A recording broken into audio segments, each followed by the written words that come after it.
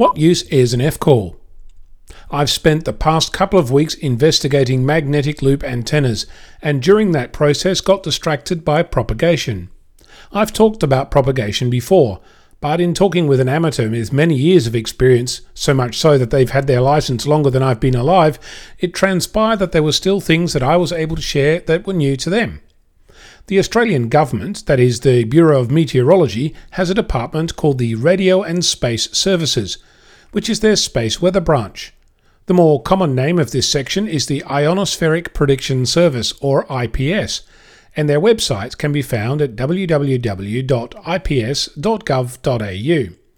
When you get there, you'll find a vast treasure trove of information, both historic and current, even live.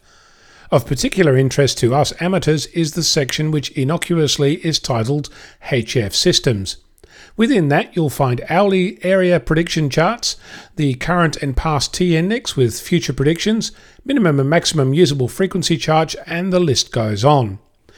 In the online tools section you can generate your own HAP and other charts for your location and your preferred frequencies, and you can see what 24 hours of data looks like for that. You can subscribe to alerts, daily, weekly or monthly reports, book propagation training courses, and I've only just scratched the surface.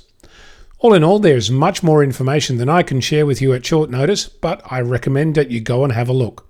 The location again is www.indiapapasierra.gov.au. That's www.ips.gov.au. Propagation, it's what makes your contacts possible. I'm Onno, Victor Kilo 6 Foxtrot Lima Alpha Bravo.